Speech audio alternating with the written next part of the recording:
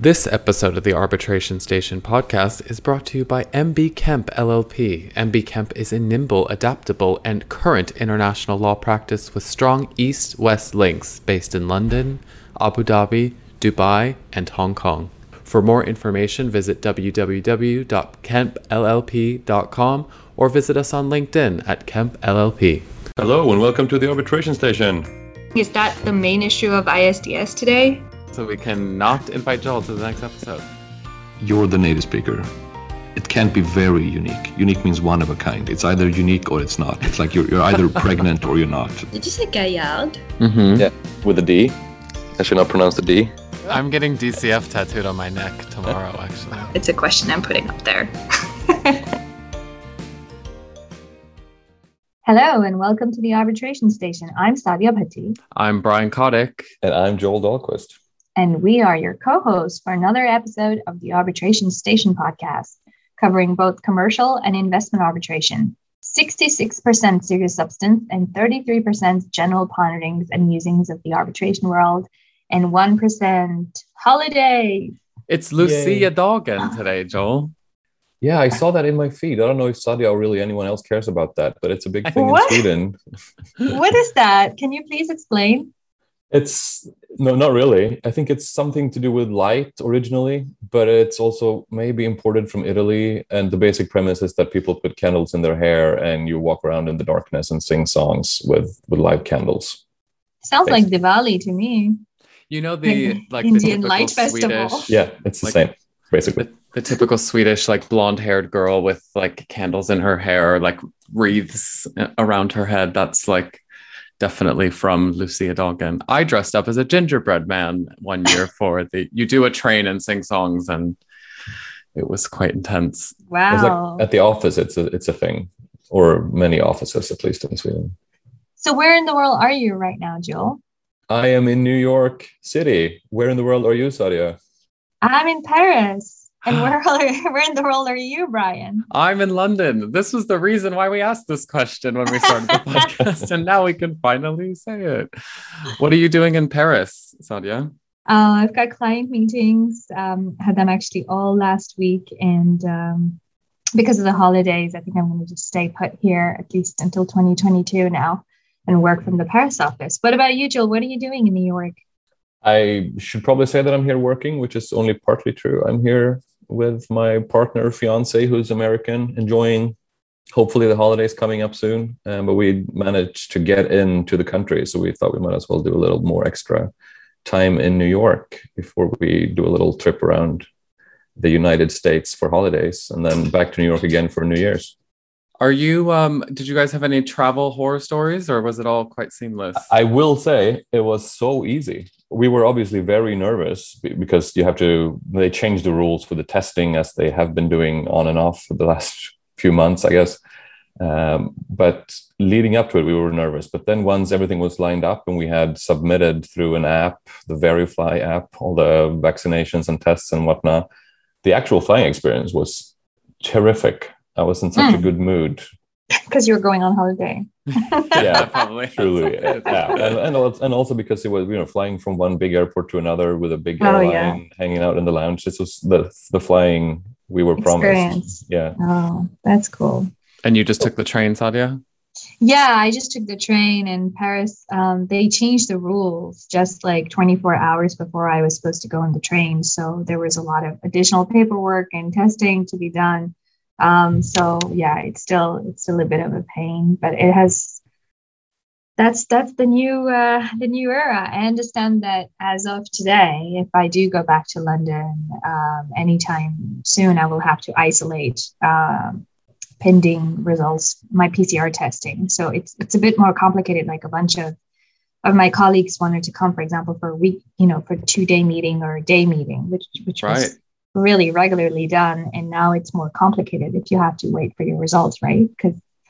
Or they can put their isolation address as the office, which would probably be quite accurate. Yeah, but then it defies the purpose of having a meeting. Then you're just isolating in the office on the screen again. What's the point of coming to Paris? Yeah.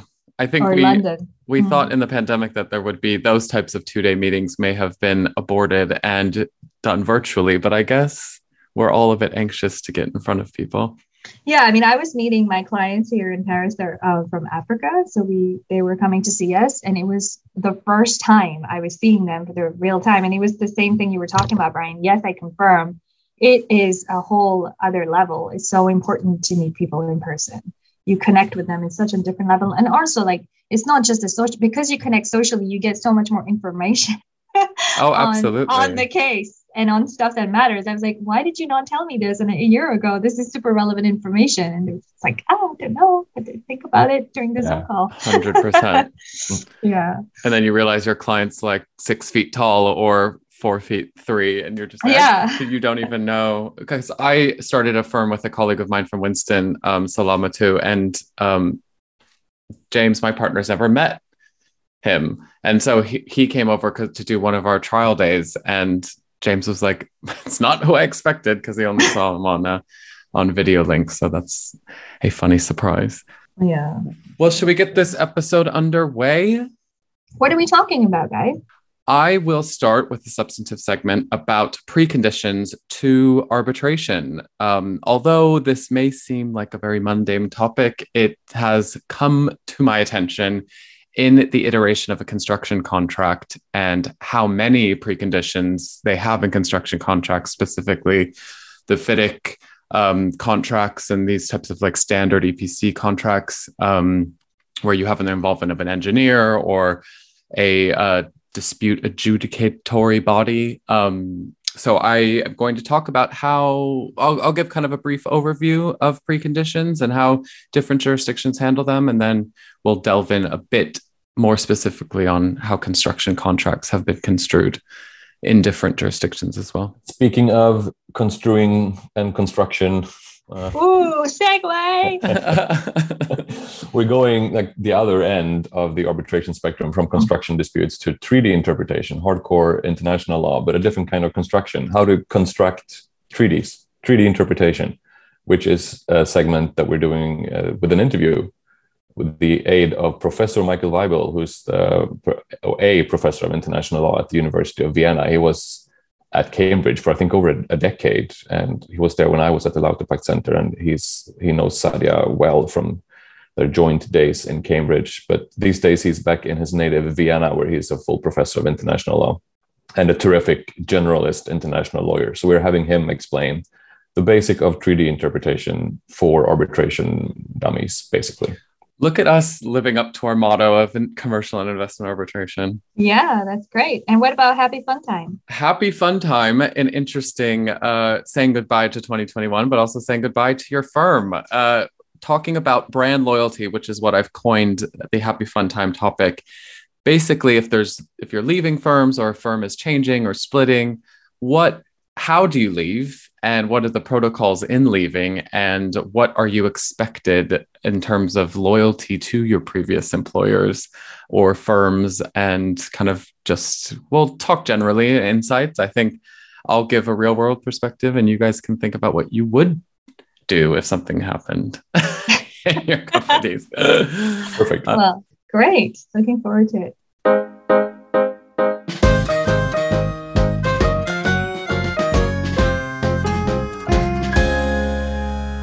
All right. Preconditions to arbitration agreements. So as we know, arbitration agreements often provide certain procedural steps that must be undertaken or may be undertaken before an arbitration is commenced, such as discussions, mediations, or negotiations. And the purpose of these procedural steps is to impose a cooling off period in which the parties can seek to resolve their dispute amicably before resorting to formal proceedings. And I think we see this quite often, typically where it provides for negotiation for a period of 30 days, 60 days, or just general negotiations. And when a party fails to satisfy a pre-arbitration procedural step and launches prematurely, one could argue, into arbitration, the respondent party may wish to challenge such conduct and claim that the arbitral tribunal does not have jurisdiction to hear the dispute or that the claims are not admissible. We're going to go into that differentiation later on in the segment, but that's kind of the scope of this segment. And as Gary Bourne calls it, he says that there is a dismal swamp for these preconditions to arbitration in terms of legal inconsistency, uncertainty, and also disputes relating specifically to the fulfillment of these preconditions. Now, just to give some independent or some separate jurisdictions and how they approach it, we'll go first to China, where I read an article from Peter Newman at Pepperdine School of Law, and he's also an independent arbitrator, so a fellow Los Angelino. He has reported that Chinese courts do not rigidly assess multi-tiered clauses as a matter of admissibility or jurisdiction or procedure. So despite occasionally conflating these legal theories, they appear to navigate these murky waters cautiously and demonstrating a predilection for respecting the arbitral jurisdiction and upholding the awards. And he cites a April 2021 study of pre-arbitration procedural requirements by the Wuhan Arbitration Commission. Did you guys know that Wuhan had an arbitration commission? I thought that was quite funny. I bet they're not taking any in-person meetings at the moment. Not what they're famous for is their arbitration. I know. Everybody knows Wuhan for the wrong reason. Yeah, exactly. But now they have an arbitration commission we can cite to and think of when you think of Wuhan. In that report, they found that courts in China typically decline to support petitions to invalidate arbitration agreements on the grounds that the parties failed to conduct requisite negotiations. And they identified 12 cases, and in all of them, the courts declined to support such petitions. Also, they found that Chinese courts appear to treat time limits as procedural formalities, but not necessarily having jurisdictional consequences. There was one case cited, Jiang Xingfeng versus Li Zhenyu, and I apologize for that butchering of the pronunciation. And in that case, there was a 2019 decision. The court found that the passage of 2 months from the delivery of the demand letter to filing arbitration was sufficient to satisfy the 30-day negotiation period precondition.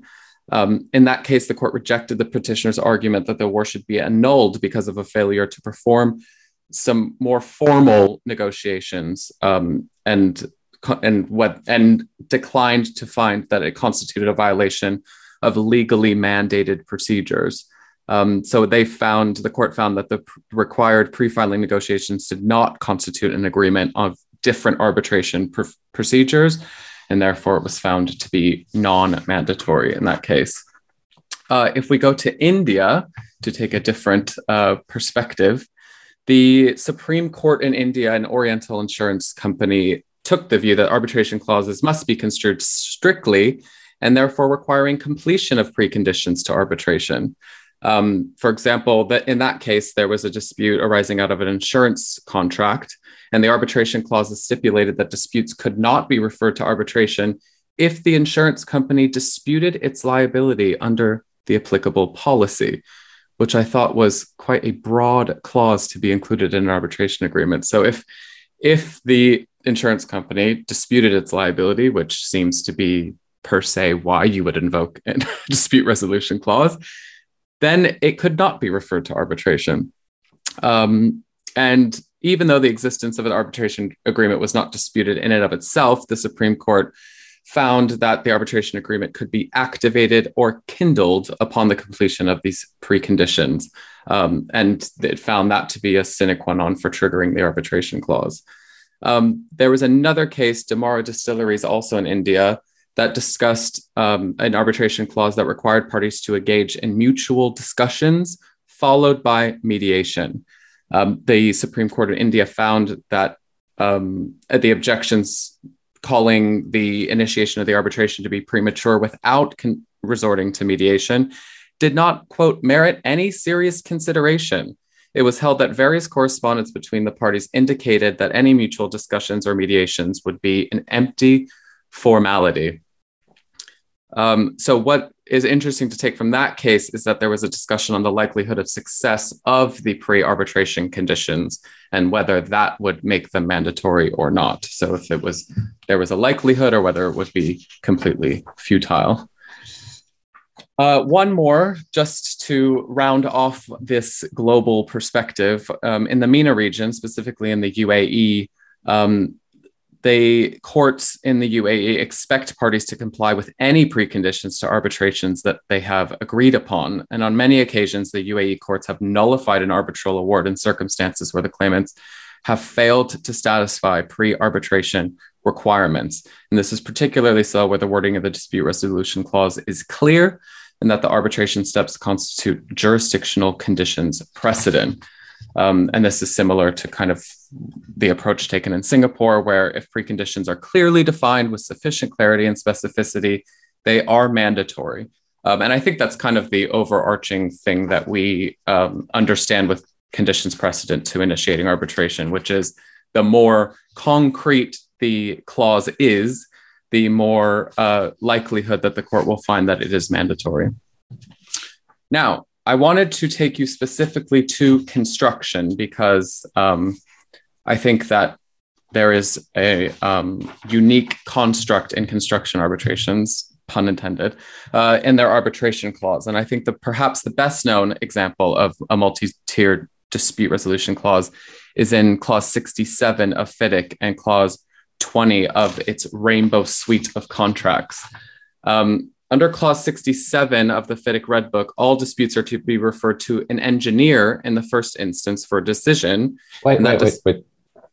Sorry for not waving. We have to, this is the whole thing that I have with acronyms. What is FIDIC? And please explain why that is relevant for those of us who do not typically engage in large construction disputes.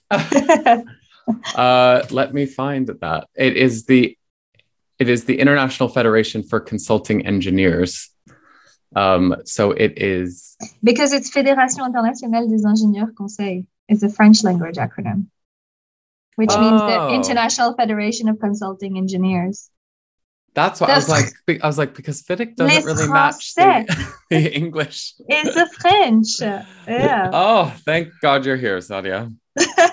Well, because when I Google it, my first thing is French. So they're like, of course, it's a French thing. Yeah. Yes. So it's the International Standard Organization for Consulting, Engineering, and Construction Contracts.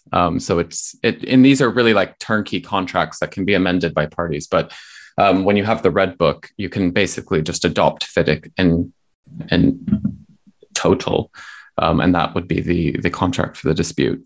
Got it. And it was originally founded by a trio of countries, France, Belgium, and Switzerland in 1913. Which explains why the acronym is French, in French. There we go. Yeah. It's almost always the explanation, if anything is in French, it's because it's old and from a time when French mattered. Oh! Attention! Yeah, any retorts? Fired. So in the 1987 Red Book, FIDIC Red Book, as I said, it was... First, you had to refer to an engineer, and then that engineer's decision would be final and binding upon the parties unless and until a dissatisfied party wanted to proceed to arbitration. Then in 1999, the FIDIC suite kept the engineer, but added a dedicated impartial dispute adjudication board under clause 20, which could be standing or ad hoc and appointed only when a dispute arose. So you had basically this two-tiered approach of sending it first to an engineer to make an expert determination, and then to this dispute adjudicative body, which is acronymed DAB for the TikTokers and millennials out there. So in the context of a contract based on the 1999 FIDIC form, so this two-step process, if the DAB is in place, then the respondent should have little difficulty convincing a tribunal that the arbitration is premature, and consequently, the tribunal would be without jurisdiction. But if, on the other hand, a DAB was not in place, the position is arguably less clear. A FIDIC DAB process can become difficult or impossible to implement when a dispute arises for a variety of reasons. For example, if parties are unable to agree on its members, or there's disagreements as to their remuneration, or if one party is simply refusing to sign the agreement of appointing the adjudicator or the DAB members. So that is kind of the unique perspective of construction contracts as related to pre-arbitration.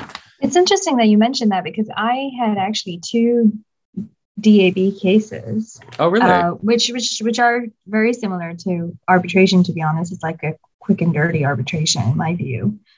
We had witnesses, site visits, pleadings, all of that jazz.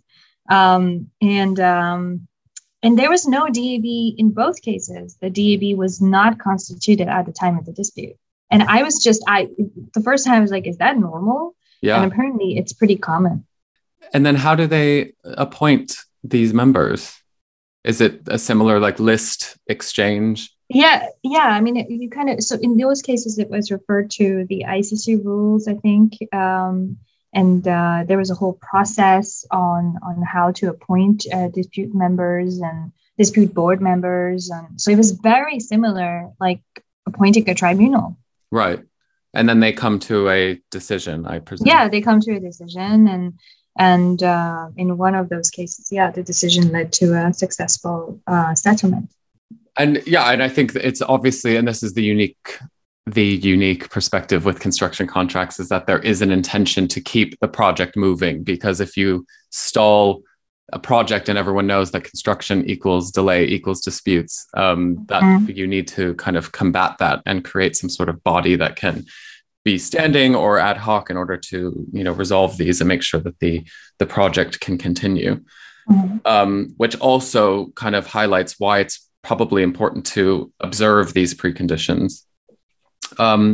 There was a court case in Pakistan relating to the Clause 67 of the contract, which was basically based off FIDIC Clause 67 of the 1987 rules. And in that clause, the contract provided that any dispute arising in connection with or out of the contract was to be referred firstly to an engineer for his decision.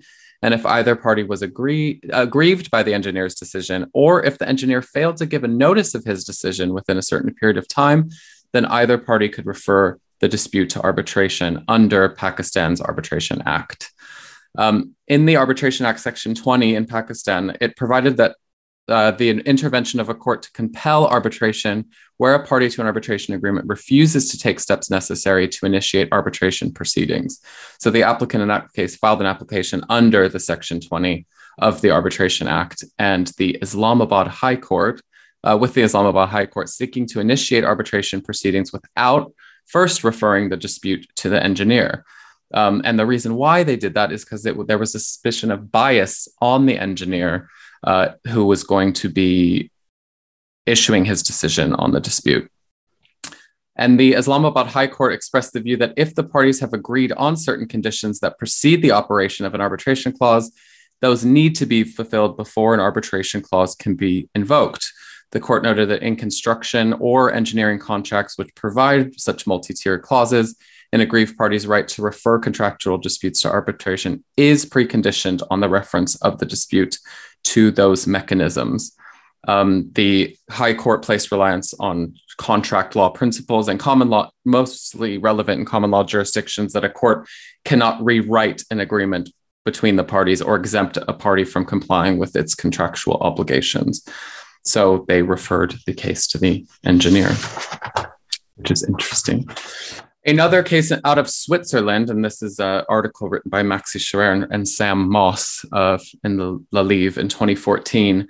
It was a Swiss federal Supreme Court got a case that to address the enforceability of a precondition for arbitration in a multi-tier dispute resolution provision, namely the requirement to submit a dispute to the DAB board under Clause 20 of the FIDIC conditions. The Supreme Court's decision concerned a challenge of a partial award in which the ICC tribunal found that it had jurisdiction to hear the dispute under Clause 20, despite the fact that the DAB proceedings had not taken place. So the owner in that case and the underlying ICC case objected to the arbitral tribunal's jurisdiction, arguing that before the arbitration could be initiated, the DAB proceedings had to be completed. So the partial award that was issued on that specific issue was a majority of the tribunal found that it had jurisdiction, despite the fact that the dispute had not been previously decided by the DAB.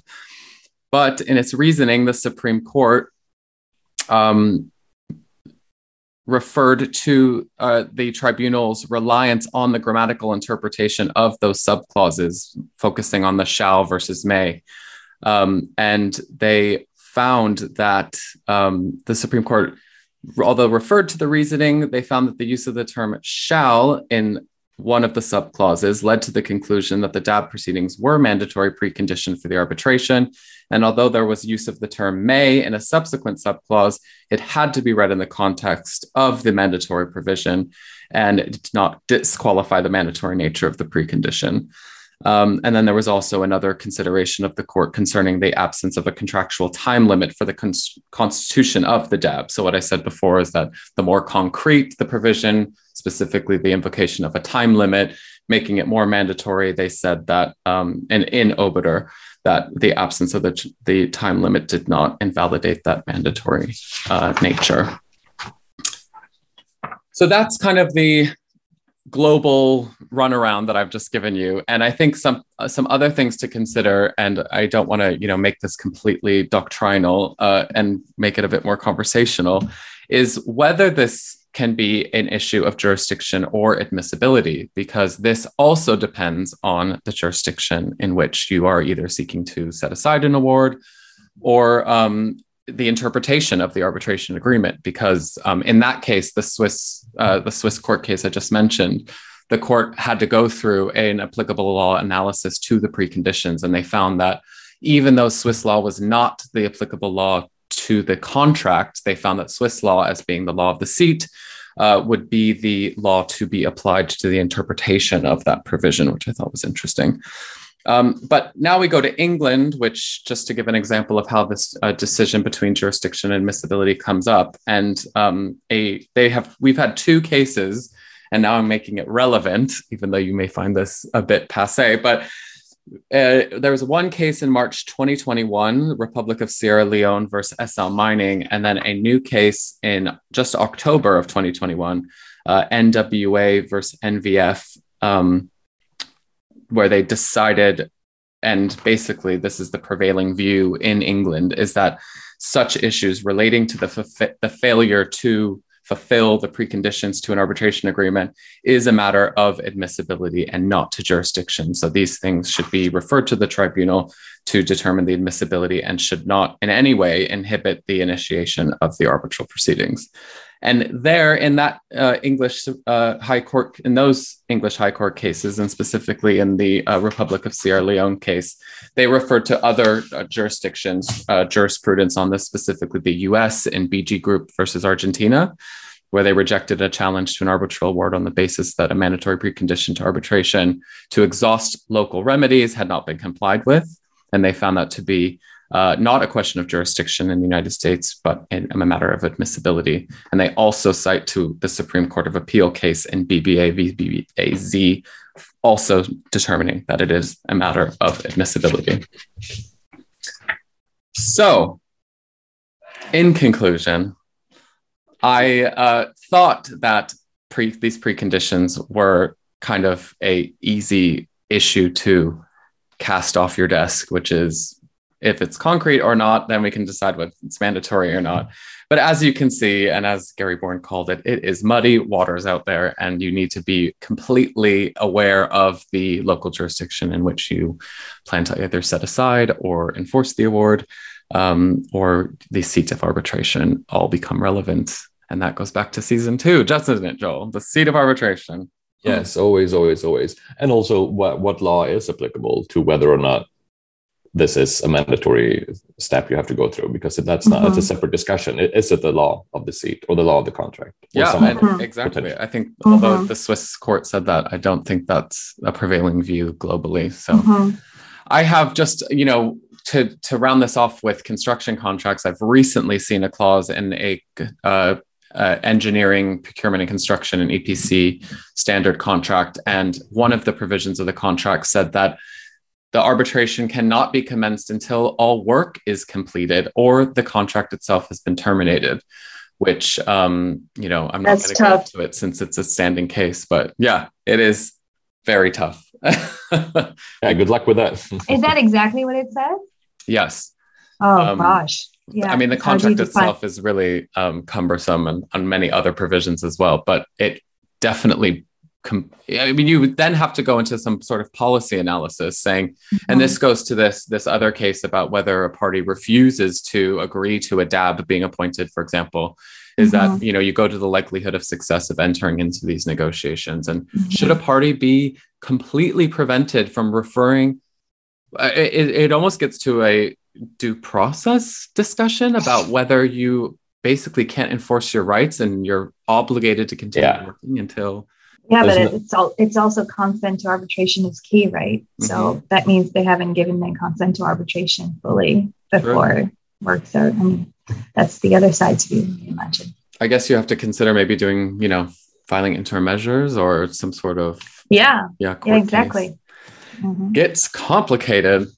I never thought I'd talk about construction at all or on this podcast. So I'm happy to break the seal. Yeah. Thank you. That's impressive. Thank you. We did think that Sadi and I would talk about treaty interpretation, though. That's much more obvious. So let's go to that.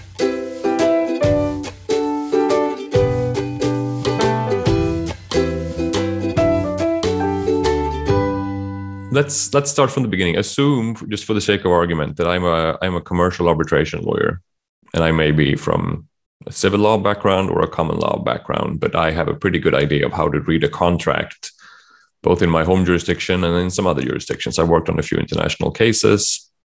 I know the basis of how international contracts could be understood, depending, of course, on the applicable law. Now I have a case based on a treaty. What, if it's even possible to answer that question, what do I need to know about how treaty interpretation, generally speaking, differs from the way I would normally read a contract? So in treaty interpretation, the primary focus is on the text of the treaty. And I think three contextual differences between interpretation of contracts or statutes in domestic legal systems and the interpretation of treaties explain this focus on text in treaty interpretation. So the first of these three differences is that unlike in domestic legal systems where we usually have a single organ that passes legislation, if we think about multilateral treaties, we have a multitude of states, or certainly more than one state, that are responsible for negotiating and concluding treaties. And that is coupled with a great diversity of national traditions in how you interpret contracts and statutes. And so one of the reasons why the Vienna Convention on the Law of Treaties contains principles on treaty interpretation is that it was thought desirable, perhaps even necessary, to have some minimum level of harmonization as how you go about interpreting a treaty. And I think the second difference is that whereas a lot of interpretation in domestic legal systems, you always have a court, or at least most of the time you have a court, who could ultimately interpret a contract or a statute. In international law, that still remains the exception, unless we focus specifically on investor-state arbitration. But more generally, beyond investor-state arbitration, all adjudication is based on the consent of states, and often states don't give that consent.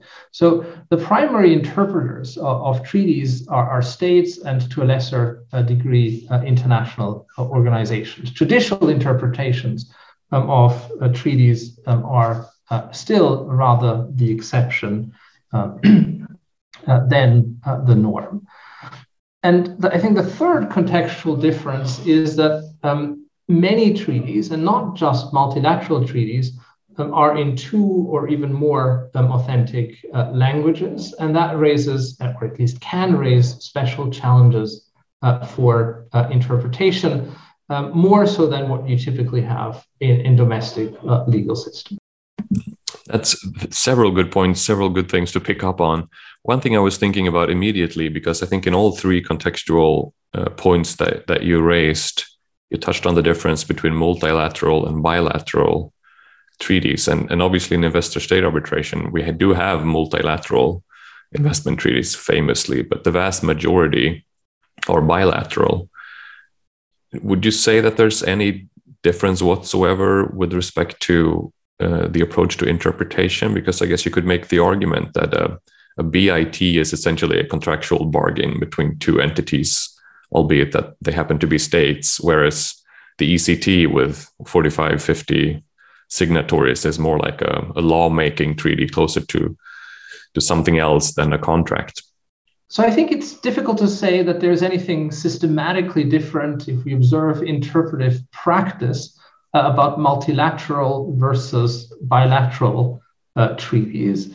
But I do think that we have differences, and perhaps even systematic differences, depending on which area of international law we're looking at, right? So if you compare, for example, human rights treaties, how they are interpreted, as opposed to, say, extradition or investment treaties. So I think you can see some systematic differences there. But I think it's hard to map these differences onto the bilateral versus multilateral treaty framework.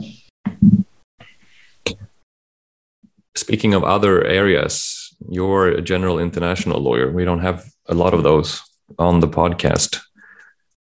How do you, from your more generalist expertise, think of the way the Vienna Convention and more specifically Articles 31 to 33 are utilized either in advocacy or in awards in the field of investment arbitration compared to other areas of international law? So I think if we look at what investor state tribunals have done, I think it's probably fair to say that at least early investor state awards, at least some of them, show what I would call an excessive reliance on the object and purpose of investment treaties, which was construed often to be increasing the protection of investors and perhaps even to achieve a high or a maximum degree of investment protection possible. I've written that I think this is problematic from the point of view of the Vienna Convention as principles on treaty interpretation, because it gives undue weight, in my view, to the object and purpose of the treaty as compared to the text of the treaty. But I think more recently, investor state tribunals have approached questions of treaty interpretation on the whole in a more balanced fashion, more in keeping with what the Vienna Convention, what the drafters of the Vienna Convention had in mind.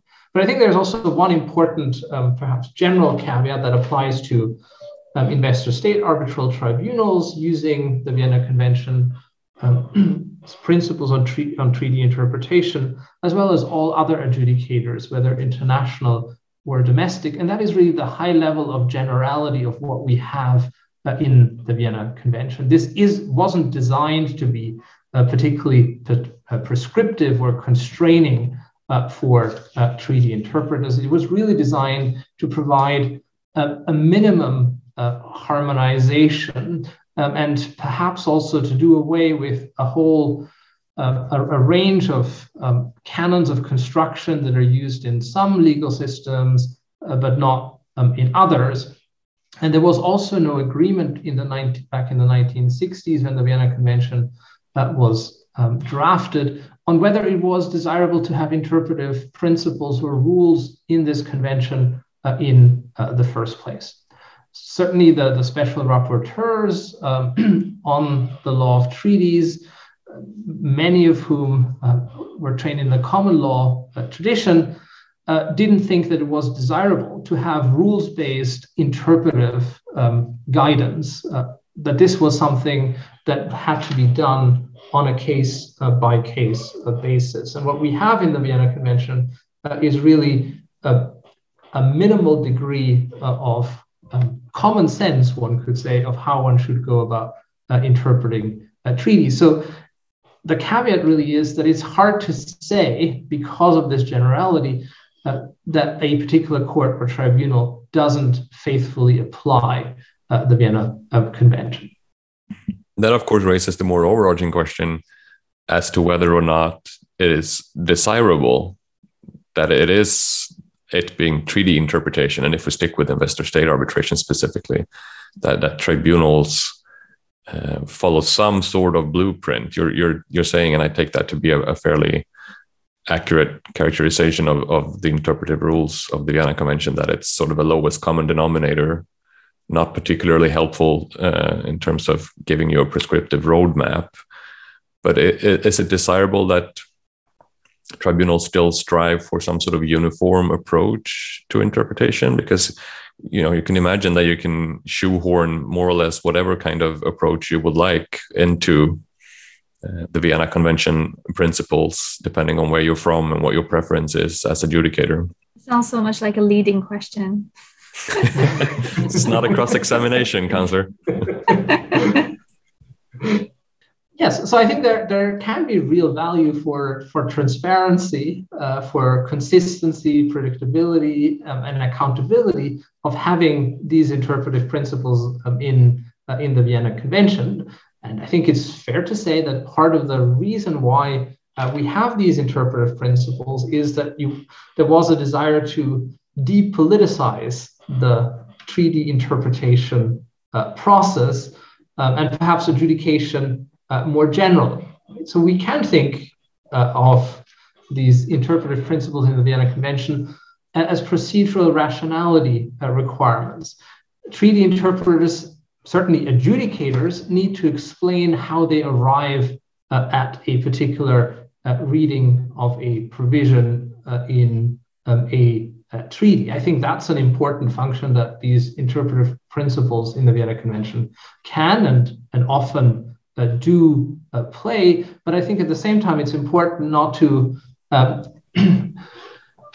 too much or not to expect too much of these interpretive principles. And of course, if there is a desire by a particular court or tribunal or by any treaty interpreter really to reach a particular result, they can generally find a way of justifying that under the Vienna Convention's principles of interpretation. I think it does depend a lot on what is the general approach of the particular court or tribunal. And I think we see that very clearly if we look at diversity in how treaties are interpreted by national courts. If you compare, for example, English and US courts, you see some interesting differences between these two important legal systems in the common law world. And the same applies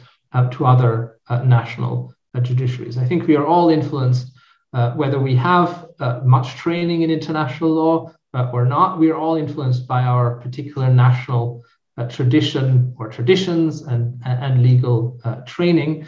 And sometimes, and often this is not consciously, but this is just what we are used to. And I think that also spills over into treaty interpretation when someone who is, to some extent at least, the product of a particular national tradition interprets a treaty, or when judges on national courts in a particular jurisdiction interpret treaties, you sometimes observe that they interpret the treaty much like they would interpret a contract or a statute in that particular national legal system. I have on that note two small follow-up questions. Speaking as we are now as three civil law trained lawyers, two elements that I was taught in law school in Sweden, and I would venture a guess that it is similar in Austria and in France.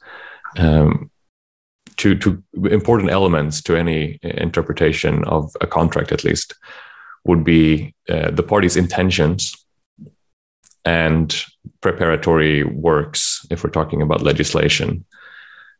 Two key elements that I'd be curious to hear your thoughts on their role in treaty interpretation. Do the parties' intentions, in the civil law context, you can always try to look beyond the text of the document, but you've already said that the text is the starting point for the Vienna Convention. And with respect to preparatory works, I know you've written a bit about how this applies in investment arbitration. So I'm curious to hear some more of your thoughts. Yeah, so I think this goes partly back to what I said at the beginning about a first contextual difference, that we don't have a single legislator in international law. And so it's much more difficult when it comes to treaties to say this is the intention of the legislator. So often, particularly, but not only with multilateral treaties, it can be incredibly difficult to figure out what the intention of the parties was. And that led initially the International Law Commission, which prepared a draft of the Vienna Convention on the Law of Treaties, and then the Vienna Conference that concluded the Vienna Convention, to really focus on the text as the authentic expression of what the parties intend. So I think it is correct to say that there is more of a focus on the text in treaty interpretation than what we typically see in domestic law. And states have long attached great importance to this, because they consider that they carefully negotiate their international commitments as reflected in treaties. They choose words with a certain purpose in mind. But what ultimately matters for treaty interpretation is what we find in the text. They don't want international courts and tribunals speculating, guessing what their intention may have been. And that also links to the second part of your question about preparatory materials. There was a big divide at the Vienna Conference between those who said the focus ought to be on the text for the reasons I've mentioned, and those who said that there should be more liberal use made of preparatory materials, that this was a very important element, that preparatory materials, at least in some cases, particularly lawmaking and multilateral treaties, was an important element of the interpretive process. And this was championed above all by a famous academic lawyer based in the United States, Myers McDougall, associated with the New Haven School, who wanted a much greater role for travaux than many other delegates at this conference. And the debate about what exactly the outcome is continues. I think there are, broadly speaking, two different views. The first view is that the Vienna Convention tightly circumscribes under what circumstances preparatory materials may be used in treaty interpretation, that this is really the exceptional case. And I think there's a second school of thought that while there are real limits as to when preparatory materials may be used in treaty interpretation, these limits are not as constraining as the first school suggests. So that is, we can and do use preparatory materials regularly in treaty interpretation. Certainly to confirm a preliminary interpretation based on the wording of a particular provision, to see whether that that interpretation finds support or not in the preparatory materials. But I think at the end of the day, it is the case that preparatory materials play a lesser role than in international law, in treaty interpretation, than they play in statutory interpretation in some domestic legal systems. What are the preparatory works? What constitutes preparatory works in the world of investment arbitration? You know, for some multilateral treaties, I think of the ICSID Convention, for example, there's pretty well documented drafting history with delegations expressing themselves. But the average BIT, by contrast, there's not a lot of, at least not joint preparatory works. There might be things that either side's foreign ministry has documented, or parliamentary debates, or what it may be. What is really, when we talk about preparatory works in investment arbitration, what are we really talking about? Yes, I think you're absolutely right that there's a considerable diversity of what could possibly, what might qualify as preparatory works in investor-state arbitration and in treaty interpretation more generally. And curiously, we don't have an accepted definition of what constitutes preparatory works. And I think that gives considerable room for advocates to be creative about what counts as preparatory materials. Now, in recent writing with my co-author, Esme Sherlow, we have argued that one should adopt what we call a sliding scale approach, that at the end of the day, the question shouldn't primarily be about the binary question. Is this a preparatory material, yes or no? And then if it is not a preparatory material, then it's disregarded entirely for the interpretive process. But to give more weight to a material that is more clearly preparatory material, that is based on a shared understanding of the negotiating parties, for example, then to other materials that are more on the outer reaches of preparatory materials.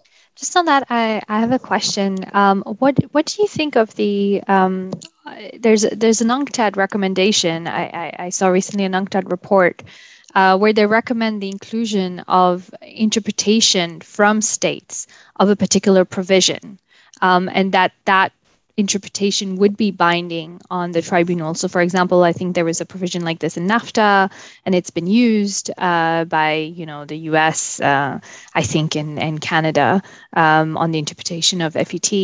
And I'm seeing this also now for example, I saw it in the South African Development Community Model Treaty. Do you think that would be a practice that would be something that the state should do more than rely on preparatory works per se, which I understand are before the negotiation of the treaty? Well, I think I think that's a big.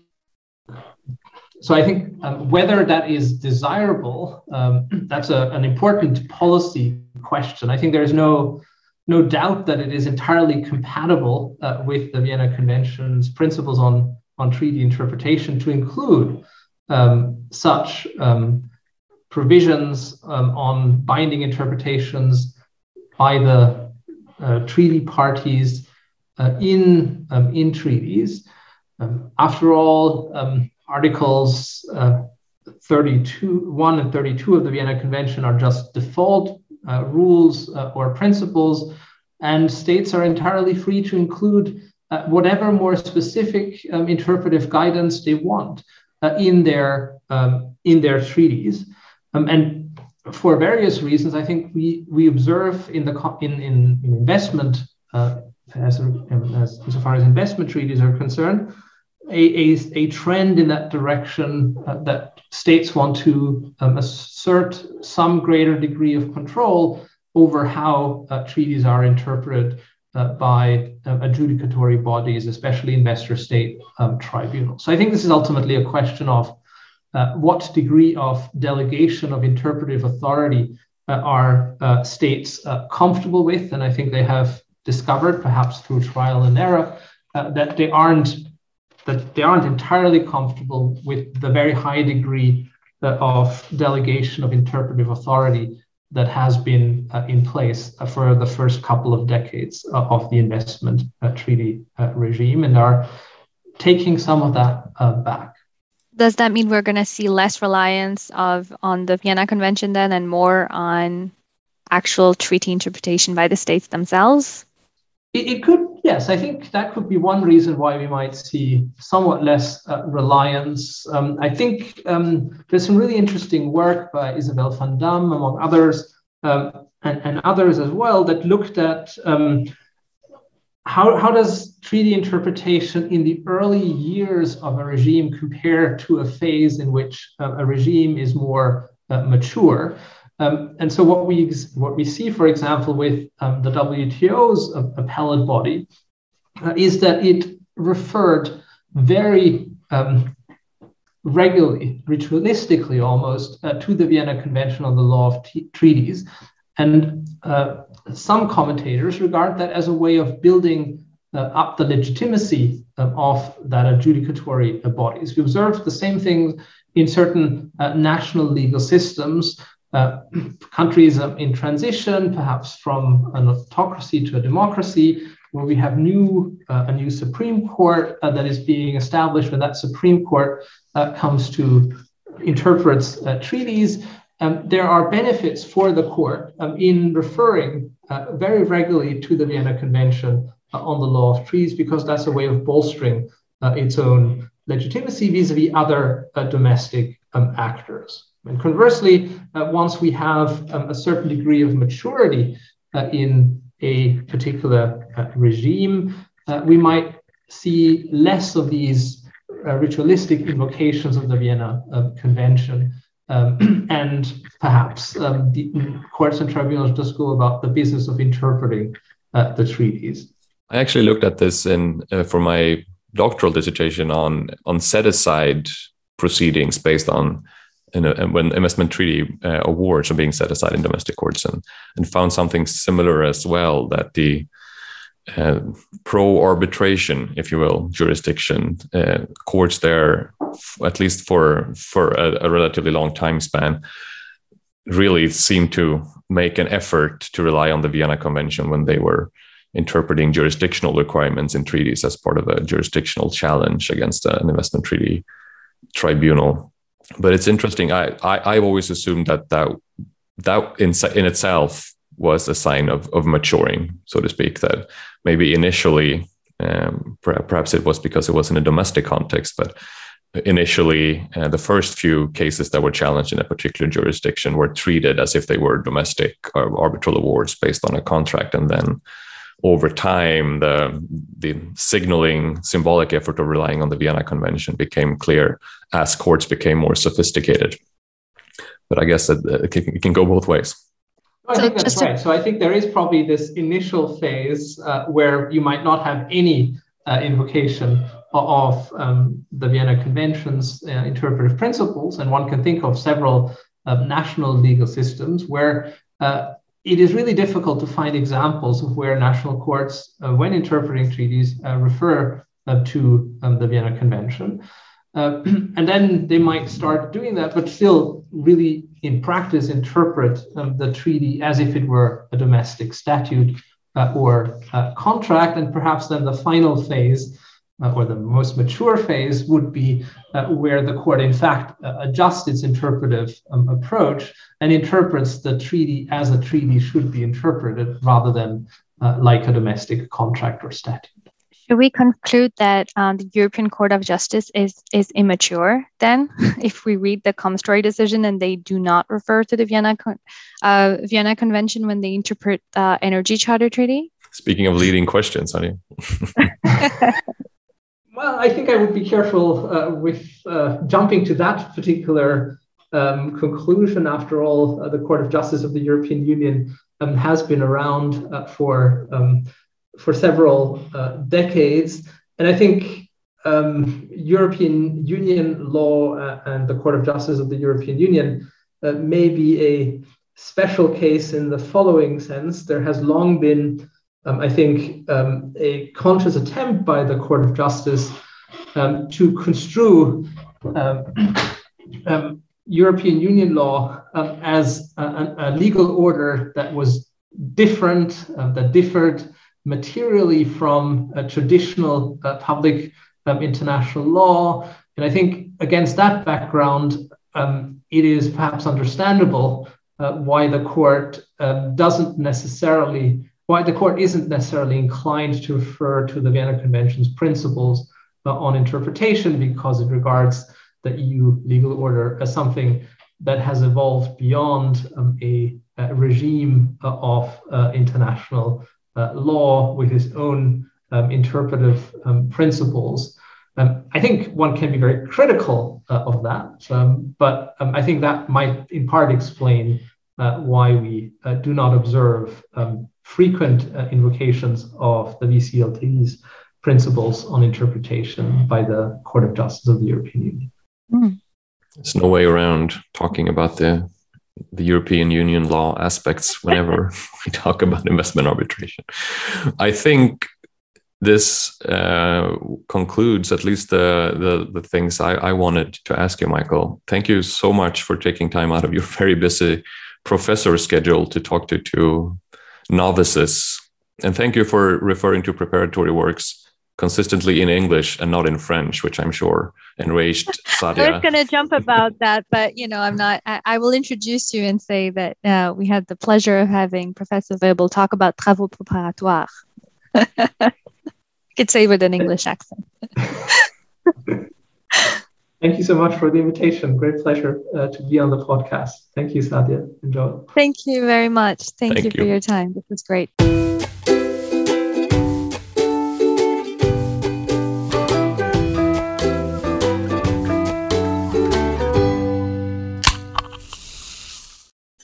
All right. Last happy fun time of 2021. Yeah.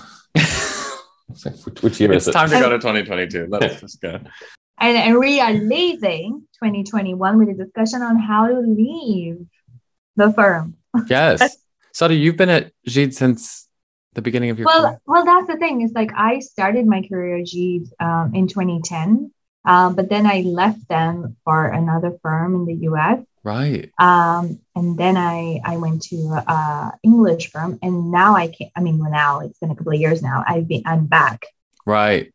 And the way you've just described that, and we're already going to include that, the way you've just described that is exactly what we're talking about, which is you did not say the firm names that you went to. Perfect. And that is exactly the point, because you're loyal to Gide so much so that you're not even going to mention a competitor. That's true. And did you notice that on websites, no one says the firms that they worked for previously? Except if they work in boutique firms. Right. Because it's check that out. Because first of all, they get work referral from them. I don't know if that's the first point, but also because they use the fact that they're like ex-Allen Overy, ex-Freshfields, ex-Sherman, because otherwise it would be like non-existent. You know what I mean? Gives them legitimacy. Yeah, exactly. If you're moving to like a same band or same kind of firm, then it's like your competition and you don't need the name. But otherwise, you use it, you milk it. I noticed that on people's bios. That's very true. Hmm. Well, this came from Jan Kunster, our editor. Thank you again, Jan, for contributing once again to Happy Fun Time. But he was mentioning that one firm that he knows of was splitting into two different firms. One, I think maybe there would have been a kind of one firm continuing on and then someone split off. So one of the partners would leave and start their own. And there's been basically a divorce in the firm, and the children are having to choose which parent to follow. Yeah. Yes. And the question, and we saw this, for example, with Voltaire Fietta and Fietta. We see these kind of splits and where people go and where the recruitment happens. And I've never been in the carnage of a split before, but I'm sure it must be completely underhanded and confidential, and no one knows who's going where, and you have to, I guess, choose based off your own career and in that instance, and which partner you're willing to follow. But have you guys heard of anyone, any of these splits or any? Yeah, I think they're happening right now as well. Like especially in London, you hear there's so many. I mean, I'm talking about London because it's the market where I practice. I'm sure it's happening elsewhere, but during the pandemic, I have not ever seen as much movement in the arbitration field. I don't know if that representation is accurate, but you keep seeing this partner moving from that firm to another firm, and so it is the reality of a lot of. I know firsthand from a lot of friends that are associates that they have to make those decisions right now, and it's tough. Because you have a huge chunk of partners leaving an existing team. And what happens? I mean, even with, for example, the notorious example of Sherman. Right. And GBS. they left, right? And they took so many people, but yet there were still some people who stayed behind at German. And I'm sure they had those conversations at the time. Absolutely. And then what do you do as an associate at the new firm, following a partner of the old firm, and how do you behave towards your previous colleagues, and how do you treat them? I mean, I don't know. I know after leaving Mannheimer, I have, kind of, and this is a big thing about Mannheimer's culture is, making sure everyone leaves on a good note, because it always is going to pay back in goodwill. But I think that I would have that loyalty, probably because I left jurisdictions, really. But I think that some people would have a problem or feel conflicted about whether they would refer work to their old firm, or how that all would operate. And I don't think it's quite clear cut on how people treat that. But of course, there was also the Freshfields one, right? Of course, like they start 3 grounds. Remember, that was a while ago now. But I don't know if it was true or not. I have no idea. But I wonder if they don't have like a clause, preventing, the guys leaving from taking the associates for a number of years or so, like kind of a similar to a non-compete clause, like you can't use our resources, or you leave, you don't touch the associates for a number of years, and then they can leave or something like that. I don't know. No, I think it's an employment law in England.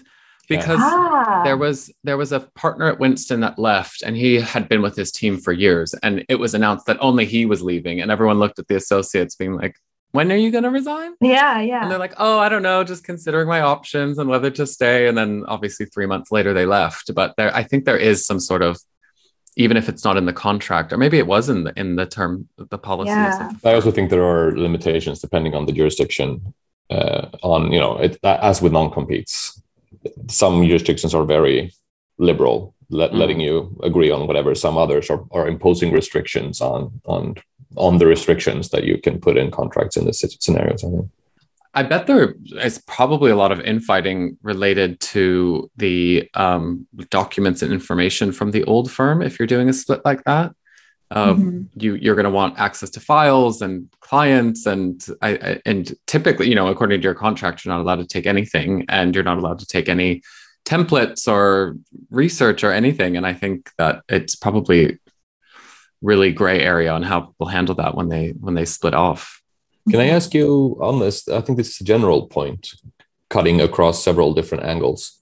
Are we loyal to people or to institutions or brands? I mean, it's a bit tricky because institutions are made up of people, obviously, but do you feel loyalty towards former colleagues more than former firms, for example?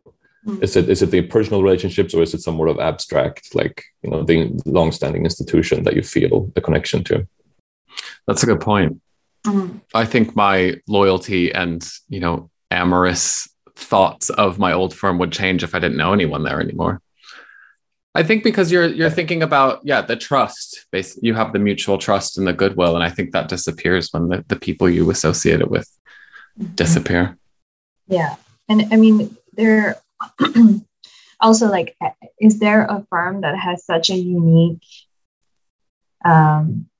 brand that you would go to work for that firm because, like, an Apple or like a Facebook? Right. I don't know. I mean, these firms have very strong cultural culture. I think Mannheimer in Sweden, at least in the limited Swedish context, and it's a small jurisdiction, but Mannheimer is that kind of firm where most people are lifers. You almost never see lateral hires. It's like you go there and you stay there until you retire as a partner. And that even if, like, there's some, people leave the firm will still remain the firm. And we have some of those other, I think, like powerhouse brands. It's more rare in the, like, international major firm universe, but I think it. Actually, Gide is very similar in that sense because they're like the big French and the original French one. And there used to be a time where what I did was not permitted. Once you left, you were not allowed to come back. And as you mentioned, most of the partners were organic partners. So there were people who had started there. They're called Baby Gide. So So they did that train. Yeah, there's a term. There's actually a term. There was like a press article on this. And so they would train in JEET and they would become partners. And there's so many of them. Like they've done only their career. So my profile is very, very unique within the firm, is that you start, you leave, you come back. And now there are a couple of more doing that. So they're being a little bit more open on that respect. Yeah. I think Herbert Smith is like that. It's like so English, and they prioritize people from, I mean, this is informal and probably just like side street gossip, but that they prefer to take people that have been there forever, but I can stand to be corrected. Yeah. Well, I wonder if that changed now, you know, because it might have been the case for other firms as well in the past. And now that the market is so competitive and people keep moving around, you follow your leaders in a way, right? So yeah, you follow people, not the institutions. Well, and this is advice that I give to all junior lawyers that are asking whether they should move or not, and how they should move and what they should look for. And I always say that you have to apply to the individual, apply to work with someone and not work with the firm, because it can change and the firm can change completely. But it also depends which level of seniority you are, I think, because if you are a junior lawyer or a mid-level associate, the most important, of course, the people point that you made is very important, but what you're looking for is also the good work. So it comes from the good people, it comes from good management. You're looking for the best experience, and you're still training, and you never stop, you know, training, even if you're not a trainee, lawyer. When you're more senior and you're looking for, like, for example, Brian, you did when you moved, and that's probably more a question than an assertion. But I imagine, you know, what was also important for you was the opportunities, in comparison with your business plan, is what platform of people, but also the institution could bring you. Exactly. Help you develop your career, I imagine. Yeah. Yeah, absolutely. Yeah. When you're more senior, it's more about, as you say, the dynamic of the team, where the opportunities will be and what your role within the team will be. And because it can change, obviously, between firms. Because if it were only the people, then you would only see boutiques, and that's probably why you have spin-offs and boutiques that are mushrooming everywhere. It's because people follow the people. Yes. But if there was no value at all to the firm, then the people who stayed behind at Sherman wouldn't have stayed behind. Do you think that these emergence of so many boutiques is specific to arbitration practices, in light of the fact that arbitration is such a people-focused? I think so, and I also think that at big firms, arbitration lawyers face bigger constraints due to conflicts of interest than other kinds of lawyers at big firms. If you want to start your own, arbitrator practice or take other kinds of cases, it makes it easier if you have a smaller entity. But I think we do see some, at least on the Swedish market, there's been some like boutique movement in the transactional space as well, I think. Right. Like agile, small teams, same sales pitch essentially, but I guess you need more legs for the typical transaction, more associates than you do for the typical dispute. Definitely. Well, muddy waters yet again. Stay put. Don't deal with it. Well, happy Christmas, Kwanzaa, Hanukkah, everything in between. No gifts this season. I guess we've been repeating ourselves, trying to find good arbitration gifts for a number of years now. We might as well just leave that out. I have heard people tell me they're awaiting arbitration station merchandise. So listeners, if that is true, tell us and we will make a decision as to whether we need to have some merchandise. Speaking of brand loyalty. Yeah, that's a good point. I'll do a mock-up and then Joel can tweet it and then we can see what the type of response we can get. Yeah. Well, I wish you guys all the success in 2022. You too. Happy holidays to everyone. And yes. All happiness and success, I would say. There you go. To everyone. Yeah. And health. Oh gosh, we're forgetting the most important thing. These two things do not matter if you are not healthy. Yeah. That's true. All right. Well, enjoy your trips, you guys. Thank you. See you soon. See you next year. See you in London.